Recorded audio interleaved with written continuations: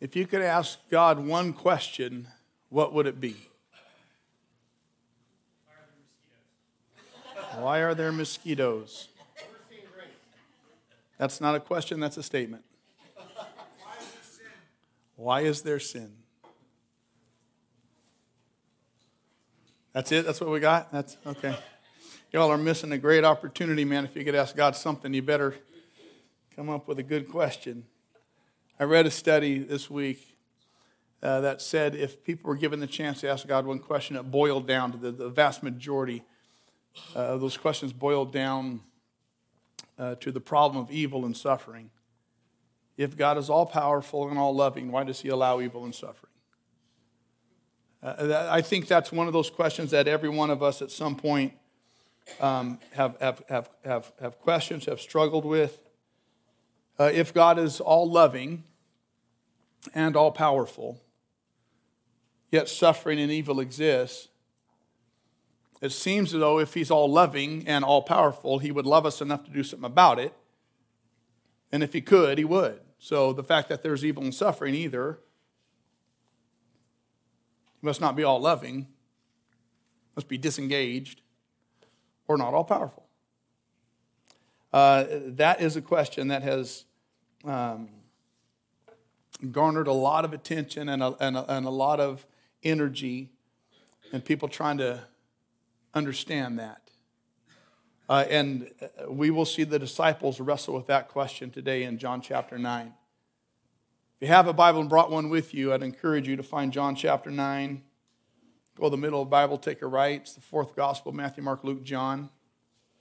Chapter 9 comes right after chapter 8, right before chapter 10, so that's as much as I can help you find it. We're coming out, in chapter 9, we're coming out of the end of chapter 8 that we looked at last week at Easter, which was a really odd section to look at as far as Easter is concerned. But there was a lot of truth in it that was pertinent to us and pertinent to the Easter story and the fact of the resurrection and what Jesus did and accomplished in his life and his resurrection, what that means for us. It was an interesting study to go through. At the end of that now, there's been quite a commotion between Jesus and a lot of the religious leaders and teachers of the law, the muckety-mucks of the religious culture at that time with Judaism. And they've been going back and forth, Jesus and these boys. They've been going back and forth. A lot of things were said. Their tempers were flying. Jesus was speaking truth. And before we get into chapter 9, I just want to wrap up chapter 8 just a little bit. Chapter 8, verse 59, and in the very first part of chapter 9, verse 1, the Bible says this: at this, all this commotion, all this going back and forth about who Jesus claims to be, who he says they are, where they come from, where they say Jesus comes from. It was really, really, really intense. And the religious fervor in the Middle East, and certainly at this time in the first century, surround Judaism and the like. It was just volatile. And because of all of this that was going on at this, they picked up stones to stone Jesus. But Jesus hid himself, slipping away from the temple grounds. And then verse 1 says, as he went along, he saw a man blind from birth. Here's what I want to stick on just real quick. There was so much anger towards Jesus by the religious people. They were saying horrific things, and not just saying things. They were physically going to try to kill him. And the thing I love about Jesus, he has such a calm presence with those who misjudge, who insult, and who slander him. He has such a calm presence. He doesn't respond in kind. He doesn't return their hatred with hatred, anger, vitriol. He doesn't He doesn't match their... I mean, he could have got into it with them. Oh yeah, well you say, well what about... He has such a calm presence with those who misjudged him, insulted him, and slandered him. Do you understand? How different. Huh? He has no regard for the enemies who hated him. He just doesn't get worked up about them. You know why? Because he had nothing to prove and no one to impress.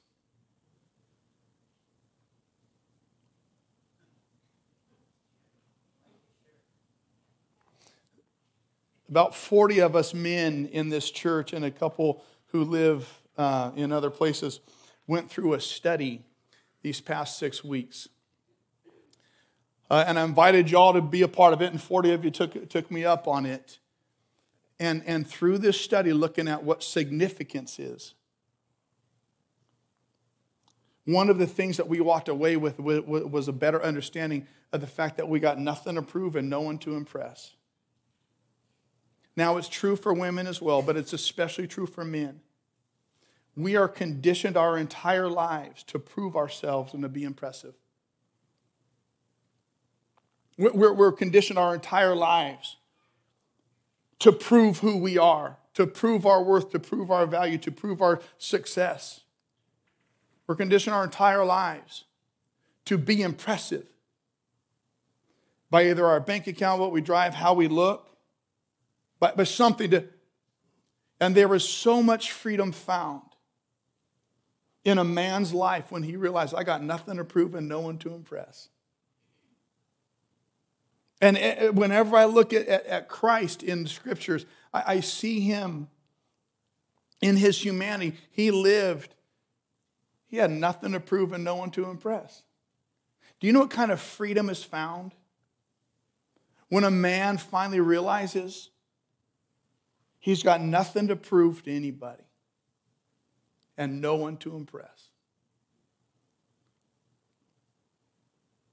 The defenses come down. The offenses come down. The security that's birthed in a heart that understands they got nothing to prove to no one. And some say, well, but except for God.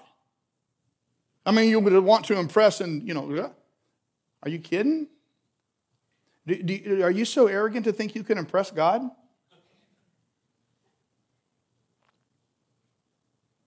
You're so arrogant you think you can prove something? The only thing we can prove to God is that we're sinners. Matter of fact, the inverse is true. God has been the one who has proven himself to us. And the fact of this, that while we're still sinners, Jesus died for us. He's done all the proving. He's done all the impressing. And when I'm accepted by him, I got nothing to prove and no one to impress. So whatever you may say about me, whatever you might do to me, I got nothing to prove, no one to impress. I'm not. And I see that over and over in Scripture and with Jesus. He's got nothing to prove and no one to impress. And so when all these people get so worked up about him, the Bible says he just, when it says he slipped away, it doesn't mean like he hid himself because he was afraid or anything like that.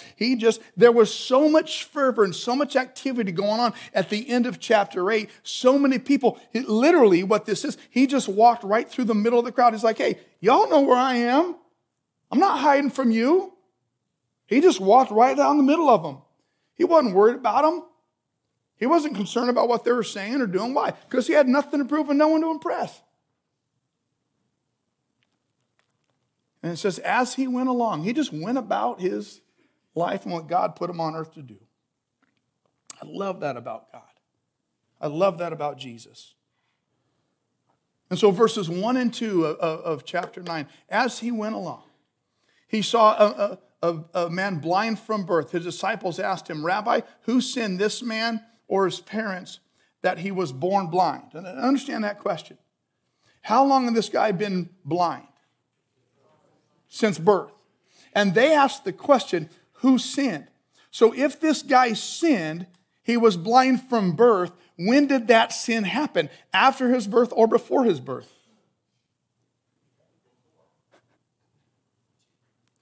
They're asking him. Now, when he was in the womb, what did he do? Can you imagine? And unfortunately, some of them have that theology. That they believe that an infant in the womb could sin.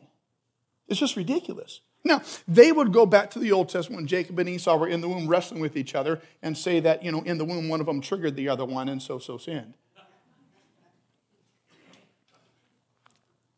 But they're asking the question, who sinned?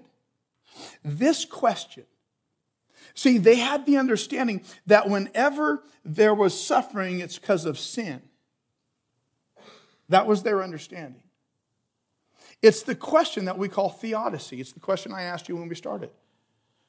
If God is all loving and all powerful, why does he allow evil and pain and suffering to exist? It's the theodicy question. It's a question people have been asking since the beginning of time. Why, God? It's interesting to me that they see this man who's been blind from birth, and they turn the question to hypothesis. Here's what I know. Whenever we can't help someone or don't want to help someone, we talk about why they are the way they are.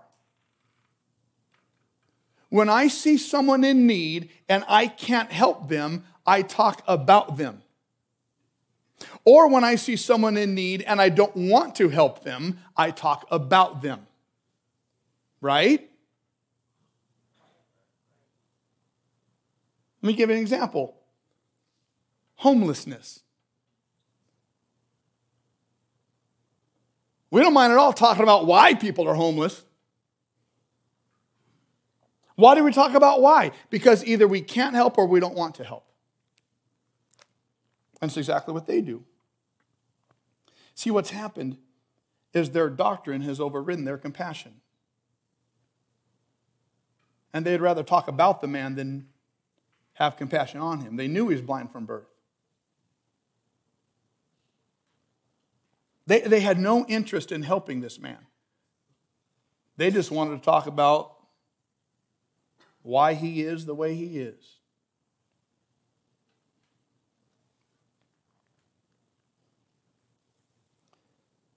And I love how Jesus handles this whole thing.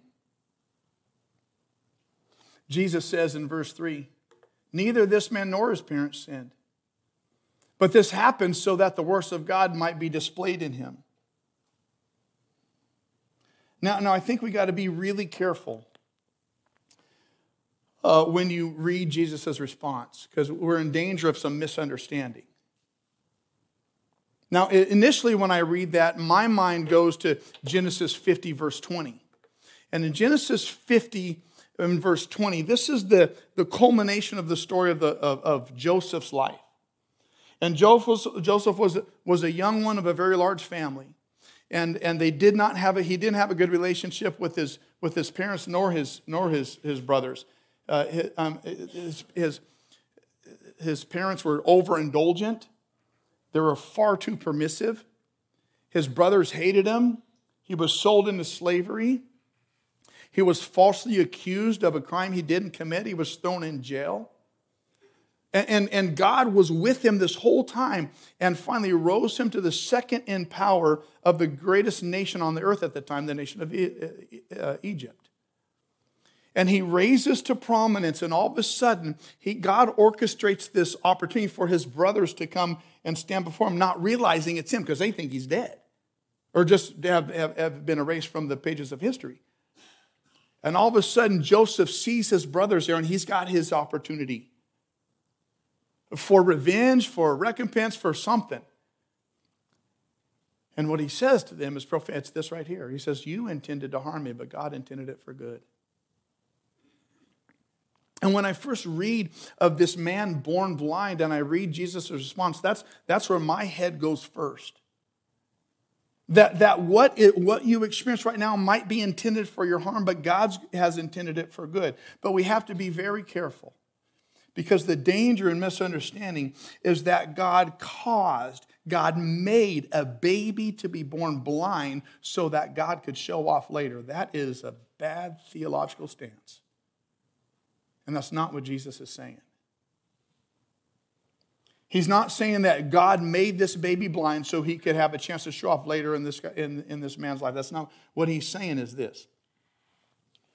He's saying that there are horrible things that happen in this world. And Jesus warned his disciples about this. He said, in this world you will have trouble, but take heart because I've overcome it. And so what Jesus is saying here is that there are some terrible things that happen in this world. And there's some evil and there's some suffering that happen.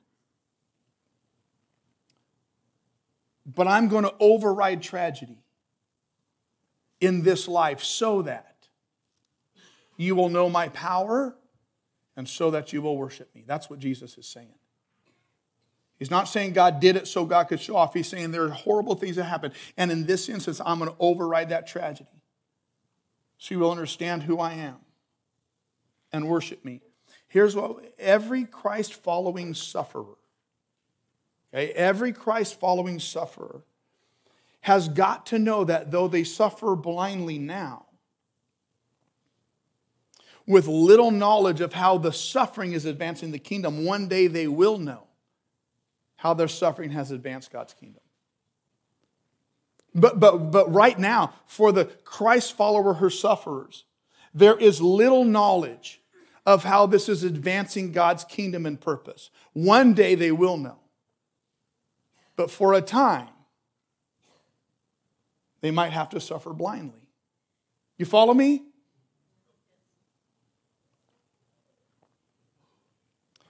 I doubt, I'm going to just give you a spoiler alert, okay? This guy gets healed. So a spoiler alert. And I doubt this guy's in heaven right now going, you know what? Appreciate what you did, but dadgummit God, I wish you would have done it sooner. I don't think that's what he's saying. I think he's saying that was awesome. You know how many millions upon millions of people are telling my story? Do you see what I'm saying? Though in the moment he suffered blindly because he didn't know how that story was going to advance the kingdom. Later he found out. And every Christ follower who currently suffers has to suffer blindly, not knowing right now how it advances the kingdom, but knowing that it does.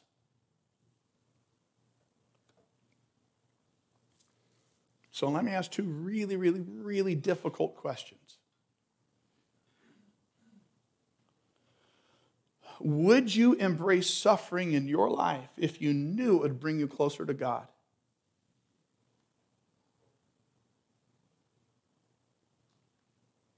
Careful with that answer. Because every one of us has suffered. And it hasn't necessarily brought us immediately to God. There's been questions and grief and concern and worry and stress. Careful. Let me ask you another tough question. Would you embrace suffering if you knew it would bring someone else closer to God?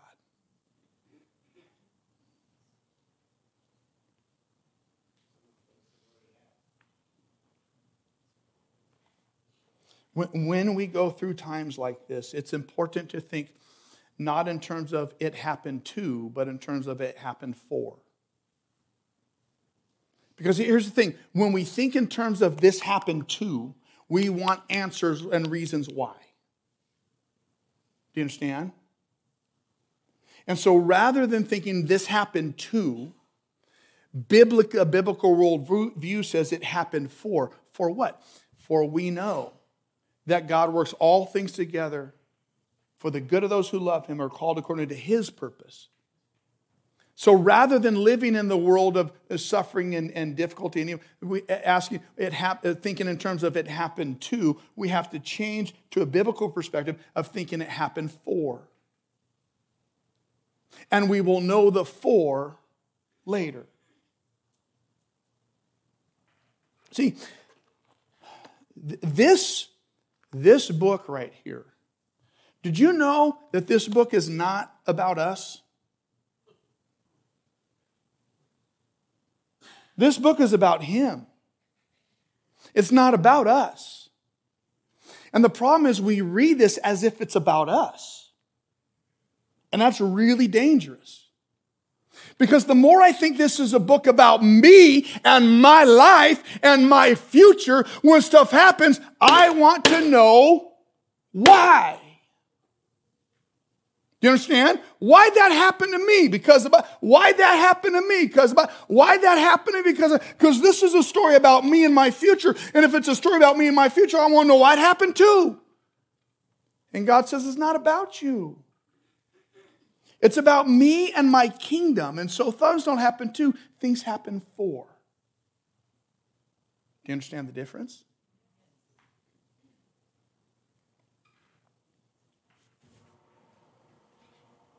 We okay? Can I push?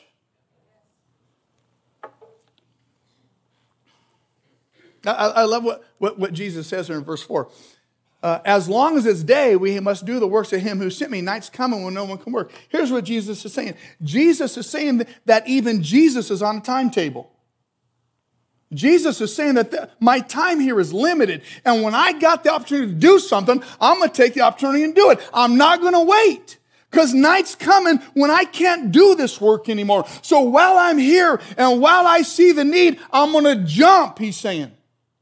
There was such urgency in Jesus' life, and I just wonder how many times when we have the opportunity, we wait and we wait and we wait. Better time, better situation, better scenario, better knowledge, better resources. And Jesus says, look, it's daytime now, get busy.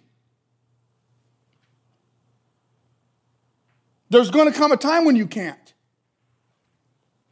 So whatever kingdom stuff you can do in earth right now with your life right now, get busy and get it done.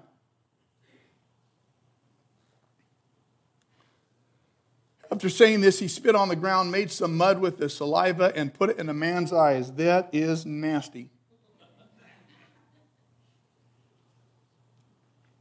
When I'm reading this, you know where my mind goes? My mind goes back to Genesis. Because when God made man, how did he do it? With the what? With the dust of the earth and made clay. And created life where life didn't exist. Jesus is going back to Genesis.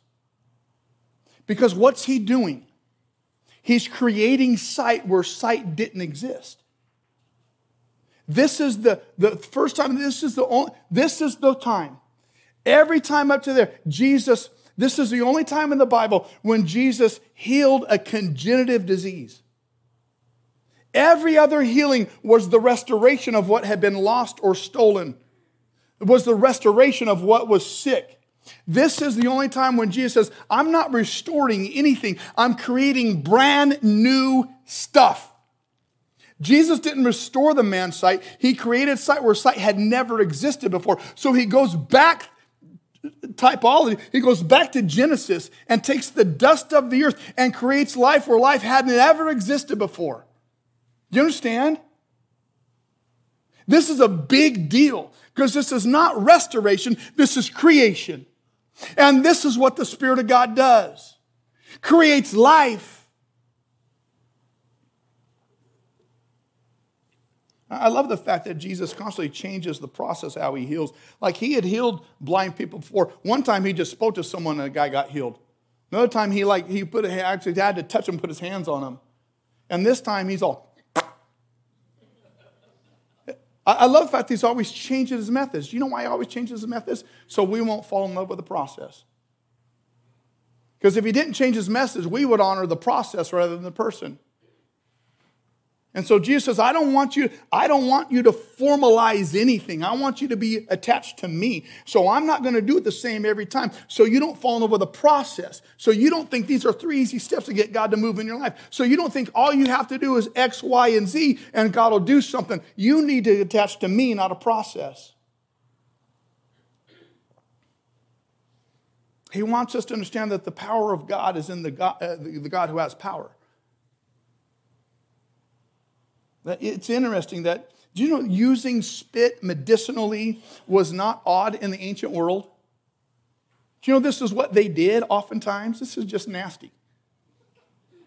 But like they believe that spit of a distinguished person was thought to have curative qualities. And the saliva of a righteous man who was fasting was especially useful in eye problems. That was their medical understanding. And I love the fact that Jesus goes with what they understood. On March 19th, I was at church and I had these little bumps on my head. And Heather said, "Hey, I think you have shingles." And I'm like, "You're crazy." And March 20th, I went to the doctor. And he said, "You have a very severe case of shingles." And shingles attacks your nerve clusters. And it attacked the optic nerve cluster that was located here in my head first. And I saw the doctor, and he said, "It is very severe. You need to immediately get to an eye doctor because it's in your optic nerve. If it goes into your eye, you will lose your eye. You'll be blind." And so I went to the doctor, the eye doctor, and he said, "Right now it's not in your optic nerve." He said, "But this is a very severe case. And so we'll just watch it and see." 2 days later, I had to go back because my eye was completely swollen shut and I was blind.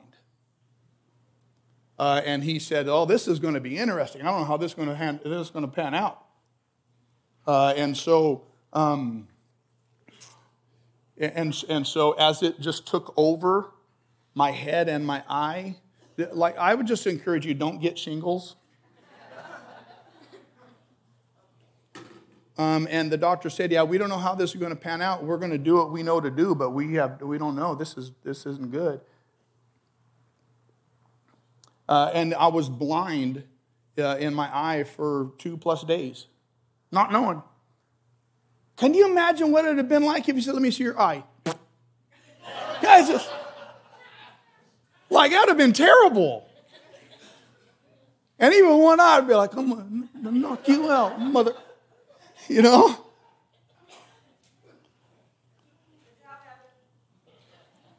I figured, so I lose my right eye. It's not my shooting eye, so that's good. And I thought, the Apostle Paul, he was almost blind in both eyes, and he went around the world, and I could do the ranchos with one.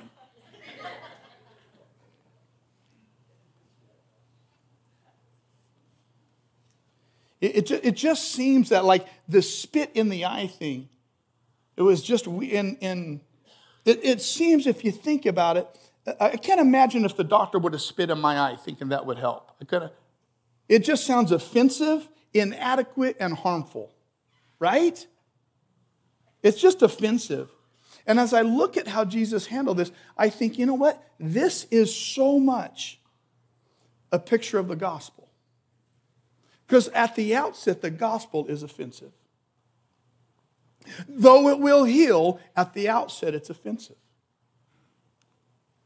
1 Corinthians 1 says, "For since in the wisdom of God, the world through its wisdom did not know him, God was pleased through the foolishness of what was preached to save those who believe." There's just an offense to man's pride and man's own wisdom in the gospel. It just seems to spit in someone's eye for medicinal purposes. It just seems completely inadequate. And so does the gospel seem. Because most often, even people in church want the government, want the structures to do something to help heal our ills. Let me just ask you this. What in the world has been more effective in healing the ills of humanity than the gospel lived rightly?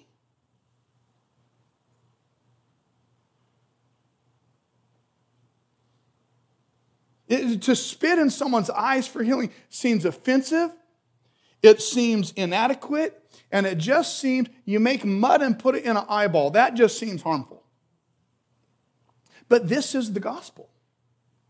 Initially, it feels offensive and it seems inadequate. We got to add something to it for the benefit of humanity. And at the end of the day, here's what happens. The gospel feels harmful because the gospel says grace and grace alone. And religious people will say, you got to be very careful. Once you take the rules off and once you take the brakes off, all you do is in grace is give a license to sin. And I disagree 100%. Grace is not harmful. It does not lead to more sin. Grace only leads to more gratefulness. And what I see here is a picture of the gospel. That it may feel offensive, inadequate, and harmful on the front end, but it is the only thing that creates life. Notice verse 7. Jesus says, go, wash in the pool of Siloam. It means sent, because he's sending him. So the man went and washed and came home seeing. I love the fact that Jesus took the initiative in this guy's life. Did this guy ever ask for help from Jesus? Huh? No. This guy never asked Jesus. This guy doesn't even know Jesus. And Jesus takes the initiative with him. He sees this blind guy. He says, I'm the light of the world. He spits on the ground, makes mud, and then says, go wash. This guy didn't even know that Jesus was around. He's blind. Jesus takes the initiative with him. And then Jesus, see, this is what's great about Jesus. Jesus created the need for him to obey. Because who wants to walk around with spit and mud in your eye? So Jesus created this need that made the guy be obedient. And listen, this is what Jesus does in our lives oftentimes. He creates, he allows, he pushes a need to get us to the point where it's so bad, I would rather not walk around with mud and spit in my eye, and so I will obey what you say to do. You understand? And that's what he's doing in some of your lives. He's allowing it to get so uncomfortable and so brutal and so nasty that you have no other choice but to bend your knee in obedience and say, okay, I don't want mud and spit in my eye. I will do what you say. So it's about time you start doing it. You follow me?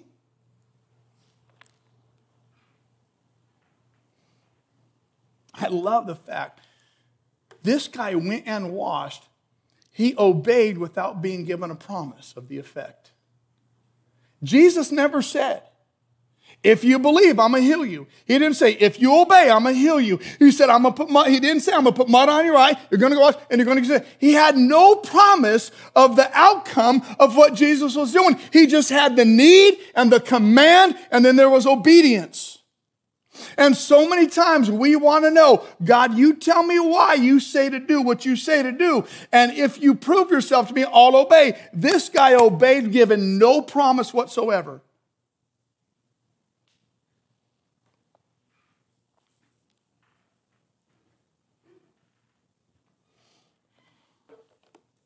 Obedience always brings blessing. Even if you don't understand why Jesus says to do it. You understand? The Bible says he came back seeing. I love the fact that he obeyed without being given a promise, and he came back seeing. Never before in all of Scripture had anything like this happen. If you go in chapter 9, you go to verse 32, it says, nobody has ever heard of opening the eyes of a man born blind. This was brand new what Jesus was doing. He was creating something out of nothing. There wasn't restoration of what was lost. There was a creation of what had never been. And this is the work of God. Pick up the pace here a little bit. His neighbors of the blind man, of those who had formerly seen him begging, they said, isn't this the guy that you sit and beg on Blackstone? Isn't this him? Some claim that he was. Others said, no, it just looks like him.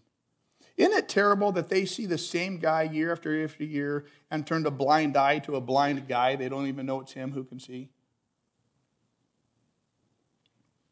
He insisted, no, it's me. How then were your eyes open, they asked. He replied, the man they called Jesus, he didn't even know who Jesus was. The guy they called Jesus. He made some mud. He didn't know how he made the mud. You know what I'm saying? They're like, don't tell him. Just let him think he had a water jug and like, I bet this guy never knew till he got to heaven. He's like, oh, that's how you did it. Ah. He told me to go to Siloam and wash. So I went and washed, and then I could see. But where is this man? I don't know. This guy had no relationship with Christ whatsoever. This man didn't know anything about, didn't know where Jesus was from, didn't know where he was going, didn't know, all he knew was his name, didn't know his claims, didn't know he had just said, I'm the light of the world. He didn't know any of that. And I love the fact that God chooses to intervene in a life who doesn't know him. One reason I think God does that is to drive home the fact that when God chooses to intervene, it's not because of our righteousness. It's not because we've done everything right. It's not because we got our ducks in a row. It's not because we have manipulated his. It's not because we deserve him to act. I think he acts in this guy's life to drive home the preeminence of grace and the mercy of God. God's work in your life will not be because you deserve it because of your righteousness. God's work in your life will be simply so that he gets glory. That he looks so good that he would do something for someone so bad. Do you notice the question they asked, verse 10? How were your eyes opened? 5 different times they asked the wrong question. In verses 10, 15, 16, 19, and 26. They asked the wrong question. How?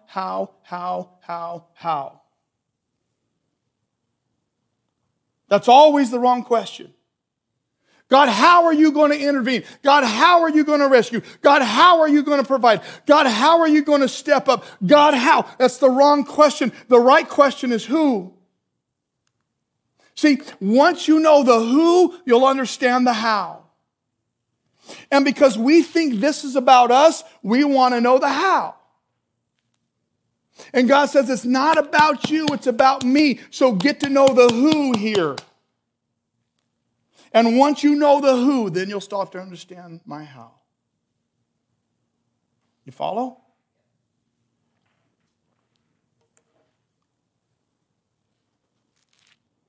Look at verse 13. They brought to the Pharisees the man who had been born blind, or the man who had been blind. Now, the day on which Jesus had made the mud and opened a man's eyes was a Sabbath. And therefore, the Pharisees also asked him how he had received his sight. He put mud on my eyes, the man replied, and I washed, and now I see. Some of the Pharisees said, this man isn't from God. He doesn't keep the Sabbath. These guys are so dumb. 7 times in the Gospels, Jesus purposefully heals on the Sabbath. 7 times. On purpose. And I think he does it just because he wants to poke the bear. He wants to challenge bad theology. Because the law was to keep the Sabbath. That was the law. Now they had manipulated that and morphed that to such a degree. Now let me tell you what the Sabbath is. The Sabbath is stopping and looking backward with thanksgiving rather than looking forward in preparation. That's what the Sabbath is. The Sabbath is a day during the week that you stop. You stop producing, you stop planning, you stop working, you stop everything, and you look backwards with thanksgiving. God, thank you that you have provided, that you've prepared, that you've already planned out, and you stop planning for the future. You stop making your lists, you stop playing catch up, you stop saying, well, I didn't get this done in the work, so I got to make it up now. You stop all of that because that's all about the future. They had so manipulated the command of God for the Sabbath that on their law, on their books was a law. It wasn't a scripture, but it was the interpretation of the law, that it was illegal to set a broken bone on the Sabbath unless it was a life-threatening break. Otherwise, you had to wait an entire day to set a broken bone. It was legal to spit on the Sabbath, but if that spit you mixed it with dirt, now you've made mud that could be used in construction, and that was illegal. I mean, they're completely out of control. See, what had happened, their style of worship had prevented their compassion. And we got to be real careful not to use the Word of God to unlove people God loves.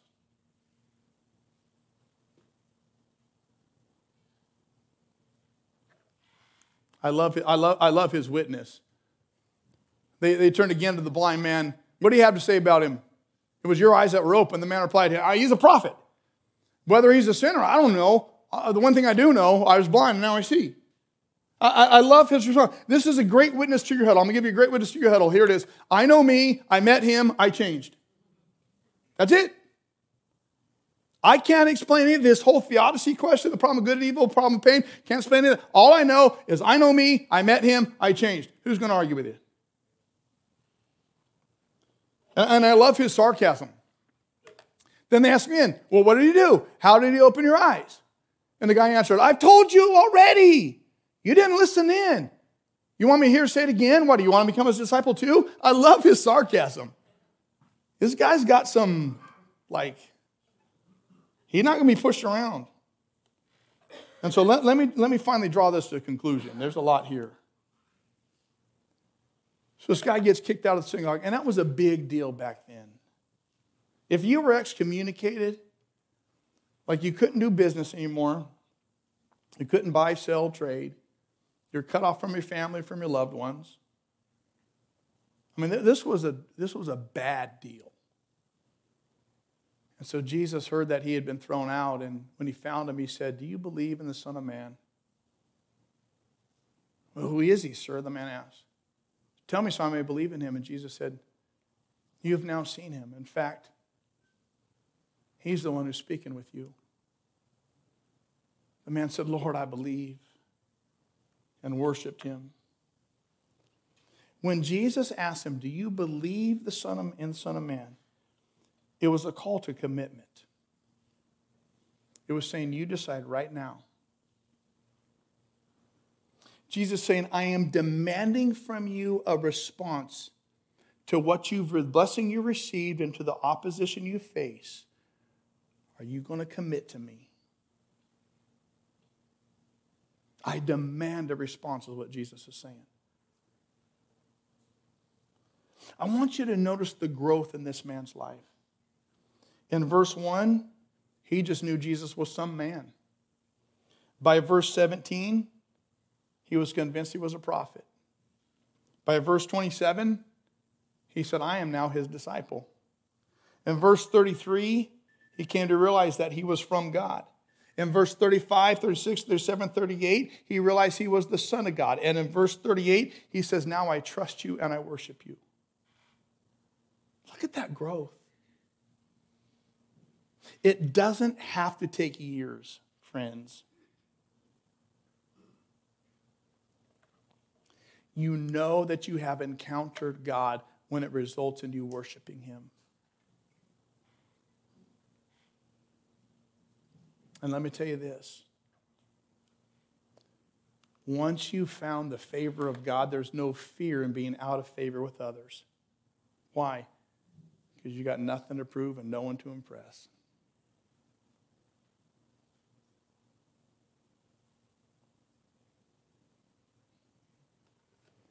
This story in John 9 is really the story of how Jesus heals souls. See, he starts with the spiritually blind who aren't even aware of him. That's what the Bible says. That God pursues us, we don't pursue him. He's constantly drawing people to himself by his loving kindness. And Jesus takes the initiative. This guy didn't ask anything. Jesus just saw. He said, I want to come to you, which is what Jesus did on the cross, in the incarnation of the cross. He said, I'm coming to you. I'm taking the initiative.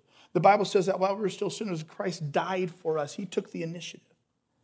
And then Jesus does the work of creation, not restoration, where he creates brand new life in what was once dead. Behold, you who are in Christ are a new creation. The old is gone, the new has come. It's not a restoration of what has been lost. It's a new creation of life itself.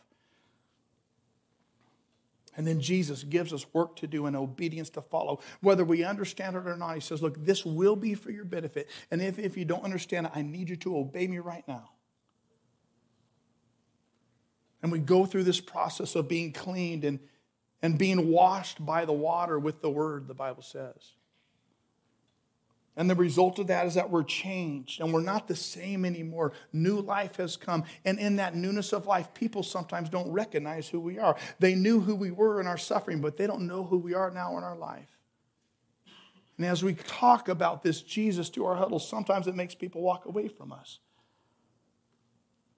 But as we live this out, this is the story of how Jesus does in life. There's this increase in knowledge, and it brings a greater sense of worship as we get to know Jesus better. And I love the fact that this disciple is never given a name. And I think that's important because it doesn't highlight the disciple, it highlights Jesus. Because the disciple is comfortable being anonymous as long as Jesus is famous.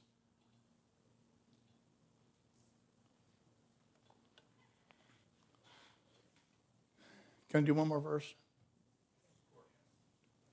Jesus said, for judgment I've come into this world, so that the blind will see, and those who see will become blind. This is what he's saying. He's saying those who are conscious of their blindness will be healed and receive grace. And those who are content with the sight they have will be blind. Friends, this is why I put so much emphasis on praying for the conviction of the Holy Spirit. That you pray for you, I pray for me. That we will be convicted of the Holy Spirit, not for our shame or destruction, but for our repentance. That we pray, Holy Spirit, convict me of my sin. Convict me of my apathy towards your kingdom. Convict me of my lethargy and my laziness for kingdom things. Convict me of my pride and arrogance, thinking I have nothing to repent of. So that I can repent. I'm not content with the blindness that I have. And in repentance, give me your grace. See, those who are convinced they have nothing to repent of and don't ask that the Holy Spirit convict them so that they can repent will be blind. That's what Jesus is saying. So let's do this. Let's not limit God. The Bible says that Jesus was unable to do certain miracles because of people's unbelief. Let's not limit the work of God. This man had no hope of being healed. He didn't even have a request of Jesus. There are times when you suffer so long that your suffering becomes your identity. It doesn't have to be that way all the time. Perhaps God will work. This man had no expectation of what God would do. He just was willing to receive the grace God had to give. And I want to tell you that perhaps God will work in your life. But let me encourage you with this. Start like the blind man. Start practicing what I call preemptive obedience. Preemptive obedience. When you say on the front end, God, however you direct me, I'm going to obey. I don't need to know why. You don't need to explain anything to me. I'm just going to tell you, God, on the front end, however you direct me, I'm going to obey. And then you tell him, I'm willing to sit in this suffering. It means I come closer to you. And I'm willing to sit in this suffering. It means other people come closer to you. I'm willing to live with the reality that your strength is made perfect in my weakness. I'm willing to live in the reality that your grace is sufficient even in my suffering. I'm willing to sit here in the suffering. It means I or others come closer to you. And then ask that the Holy Spirit convict you of what you need to repent of. Say, Holy Spirit, I give you permission. Convict me. Not to my shame or destruction, but so that I will repent. And then tell him, Father, as I repent, give me all that your grace will allow me. I want it all. You ready? I want you to pray with me. Father, there are some here in response to your word and the prompting of your Spirit who will say to you right now, however you direct, I'll obey. Hear their hearts. Friends, I encourage you in this moment to say that thing to God. God, however you direct me, I'm going to obey. You don't have to give me any forewarning. You don't have to tell me why or what. Just however you direct me, I'm going to obey. You have my preemptive obedience on the front end. And then tell him, but Father, I'm willing to sit in this suffering. If it's going to bring me closer to you, so be it. If it's going to bring for those in my life and my huddle closer to you, so be it. I don't want it, but I'll accept it. I'm going to choose to live with the reality that your strength is perfect in my weakness. And I believe that your grace will be sufficient. Tell him, say, Father, convict me. Holy Spirit, convict me of my sin, of my arrogance, of the grudges that I still hold, of the people I've not forgiven yet, of my apathy towards your kingdom, my arrogance, my laziness and lethargy, for the excuses I give you to not give and to serve. Forgive me of my complacency, of how common I am. I am not content with my blindness, fathers. So convict me. I repent. And then tell him, Father, in my repentance, give me all that your grace will allow. I want it all. I don't want to stay blind. I want all that your grace will allow. Give me all that your grace will allow. Turn graves into gardens. Give me all that your grace will allow. Part waters for me. Give me all that your grace will allow. Turn dry bones into armies. Give me all that your grace will allow. Take away my shame. Take away my body. Give me all that your grace will allow. I repent, but give me all that your grace will allow. Father, I love you and I thank you for this church. I thank you that we get to open up your word. Thank you for how you speak to us. Convict us not for our destruction or shame, but convict us for our repentance. And in our repentance, give us all that your grace will allow. In your name I pray, amen. I love you. No mind has conceived, no ear has heard, no eye has seen what God has planned for those who love him. All things together for your good in his kingdom, right? Let's sing.